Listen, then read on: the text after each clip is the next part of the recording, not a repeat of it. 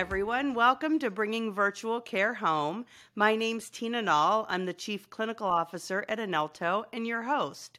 My guest today is Ian Koons, who is the co-founder and CEO of Karoo Health. And today we're going to be talking about cardiovascular care in a more digital world.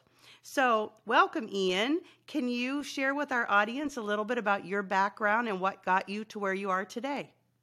Thanks, Tina. Thanks for having me. So background really within kind of the healthcare vertical started about 10 plus years ago. I had started a healthcare staffing consulting firm. And that's really kind of where I cut my teeth within healthcare. So we would staff nurses, PAs, NPs in a variety of settings. And then from there was recruited to really run growth at M&A for two leading women's healthcare organizations. And that kind of fast forward to today in terms of why Karoo, why now, and kind of our story. And so it started about a year and a half ago. I was talking to a good friend of ours, Chad Moore. Chad founded Eligo Health Research. That was a really successful company. And, we were talking just like I was talking to you about what's going on in healthcare and the changes. And he really explained to me that he wanted to do something within cardiovascular care, really stemming kind of from the disjointed, unsupported experience that his dad had with cardiovascular disease. And it just so happened that my best friend had a heart attack and passed away at 29. And so, kind of the light bulb went off, and I always wanted to do something in cardiovascular care, whether it was a technology and or a care delivery model that would have saved the people that I love and care about. And so light bulb went off, and we ended up doing a kind of a deep dive on the current state of cardiovascular care. And through that, we got connected to Mark McClellan, the old CMS administrator. And he was commissioned by the American Heart Association, basically say, why are outcomes getting worse, not better, when nephrology, oncology, all the other disease states have made notable advances in outcomes? And unsurprisingly, the results were misaligned incentives with physicians, and there's no value-based care. And so we spent, the last 6 months of that year really going to cardiologists all over the country. And we would ask them one simple question, which was, if you had unlimited time and resources, how would you build, a care delivery model that actually put patients first, drove those outcomes and changes, and made the overall system more efficient and effective for the people that needed the most? And so they all said it had to be this hybrid delivery model. And so what does that mean? It means having the existing cardiology practices when needed, having these wraparound services, the nutrition, the RPM, to make sure in a coordinated effort that patient is front and center, at 24/7. And so that's kind of what we've built today, and hopefully, we'll continue to build something meaningful in the future.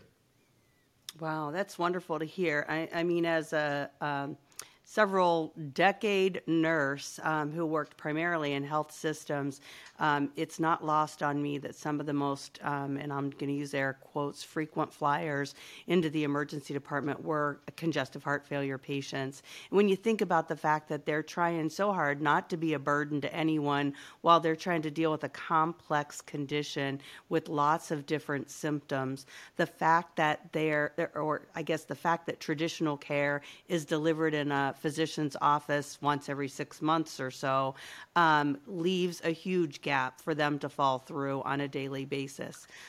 So can you tell us a little bit more about the hybrid model and how that prevents those gaps in care? Yeah, so we partner directly with existing cardiology practices kind of to enable that wraparound services, the technology within a value-based care contracting. And so what does that mean is that these frequent flyers, Tina, that you had alluded to, the complex, we run kind of the data analytics on the front end to identify who those people are. And so instead of 6 weeks for an appointment, we're solving for access with our partner cardiologist. And then from there, instead of a 3-minute visit, they're getting a 30-minute comprehensive to go through where they are on their disease stage. Typically we see more on the later stage, you called it out, kind of CHF patients, the frequent flyers. And from there, after going it through medication management, we've embedded within a hybrid model our what we call coaches, our Karoo coaches. And there's a physical handoff, right, that eliminates that gap in care. And at that point, our Karoo coach will walk through their medication management, their nutrition, and really how to use the technology. We've made it just completely SMS based because what we've found and realized through years of failure is that people don't like apps. They don't like complex technologies. It has to be simple and user friendly. And so through just the text messages that ties into the EMRs, we've built that. And then based upon where they are on their disease state, we've set up a cadence with their nutritionist and their health coach to ensure that it's the right cadence to make sure that when they need the care, that they don't necessarily need to go to the hospital, that we're there monitoring, in a 24/7 way to solve that access and really put the mind at ease of that particular patient. Yeah. So your solution does not include virtual video visits? No, it does. It So does. what'll happen? So the standard interventions is through text messages, but then through the RPM and through some of the connected devices that we do have, if someone calls out, I have tightness in my chest. There's those triggers. That's escalated to the EMR and to our kind of staff that then directs that virtual so that we can see in real time video through those RPM what the state of our patient is at any given time. But we believe in terms of that initial communication that SMS is sufficient and easy to use. But then when applicable, which is a key component, is that video to really put the eyes on the patient. Yeah, agreed. And so your patients are set up to transmit biometrics to your monitoring team on a daily basis. Is that correct? Yeah, so we have connected devices on, as you are a clinician, you know that there's triggers specifically for cardiovascular, whether it's 5 pounds in 5 days or salt sodium intake goes over a certain threshold, and so we're monitoring to that, and if that threshold is exceeded, that triggers us to be proactive from a video as well to reach out to the patient to make sure that they're not progressing in that disease state. Yeah. And so what credentials do your monitoring team hold? Are they nurses? Are they, um, It's a varying, so mostly nurses from the Karoo coaches. There is the LCSWs because, as you know, a lot mhm. of this is there's the psychology behind making incremental changes to the benefit of the patient, and so that's why we think kind of the nursing background, the LCSW, is so important to the overall success and connectivity of the solution we're ultimately building. And what is your patient compliance like in transmitting daily? So we're actually launching with that 165,000 patients go live in April is when we're launching with this particular solution. Okay. And do you guys intend to use any internal devices or only peripheral devices? No, so there's internal. We're the way our approach is. There's lots of great. Tina, I think your company does as well. There's a lot of great off the shelf technologies that exist, right? And I think within the healthcare we have a skewed preference that it has to be built from scratch so we control it. And we don't necessarily think that's the right approach. We think that there's great partners and vendors that we can partner with that puts patients first, saves really money and for the patient and the payer itself. And so then we'll build proprietary technology on top of that. Yeah. So you might have felt like you've already answered this, but I'm going to ask again for the audience sake. What would you say the biggest challenges are for cardiovascular providers and patients in the current traditional healthcare models? Yeah, no, absolutely. It's access, right? You often have that patient that just a general patient, whether they have a cardiovascular issue or an appointment, takes 6 weeks to see the average patient. And so imagine what somebody who's further along in that disease state goes through that has systolic, diastolic, congestive heart failure, AFib, where the default is the ED, where if they call, what is everybody's going to say, if this is emergency, go to your nearest ER.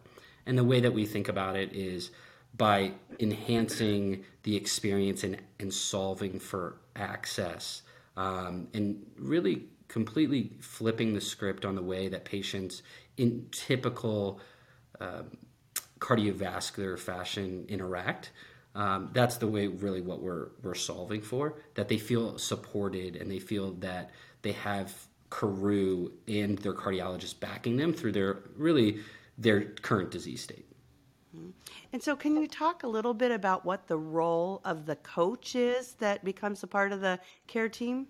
Yeah, I mean the coach is really in the name, coach. They're an advocate. They're a friend. They're someone that can make sure that that person is incrementally making those steps and changes, to be adherent, to live their best selves essentially, and given their clinical expertise, they can identify if said patient is going down the wrong path.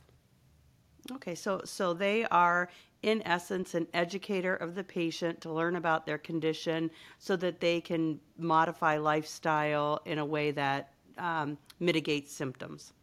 Exactly, and it's both in person, so they know that person is there, and then in a virtual setting as well, right?